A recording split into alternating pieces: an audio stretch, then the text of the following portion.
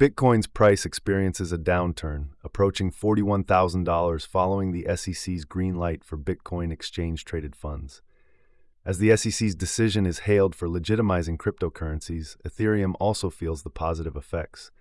Meanwhile, the SEC demands Ripple's sales records of XRP regarding potential manipulation. SEC Chair Gary Gensler remains prudent about Ethereum in the wake of Bitcoin ETF endorsements.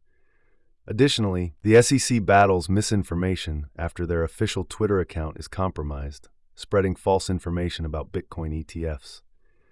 Finally, Ripple seeks a deadline extension to counter the SEC's legal action.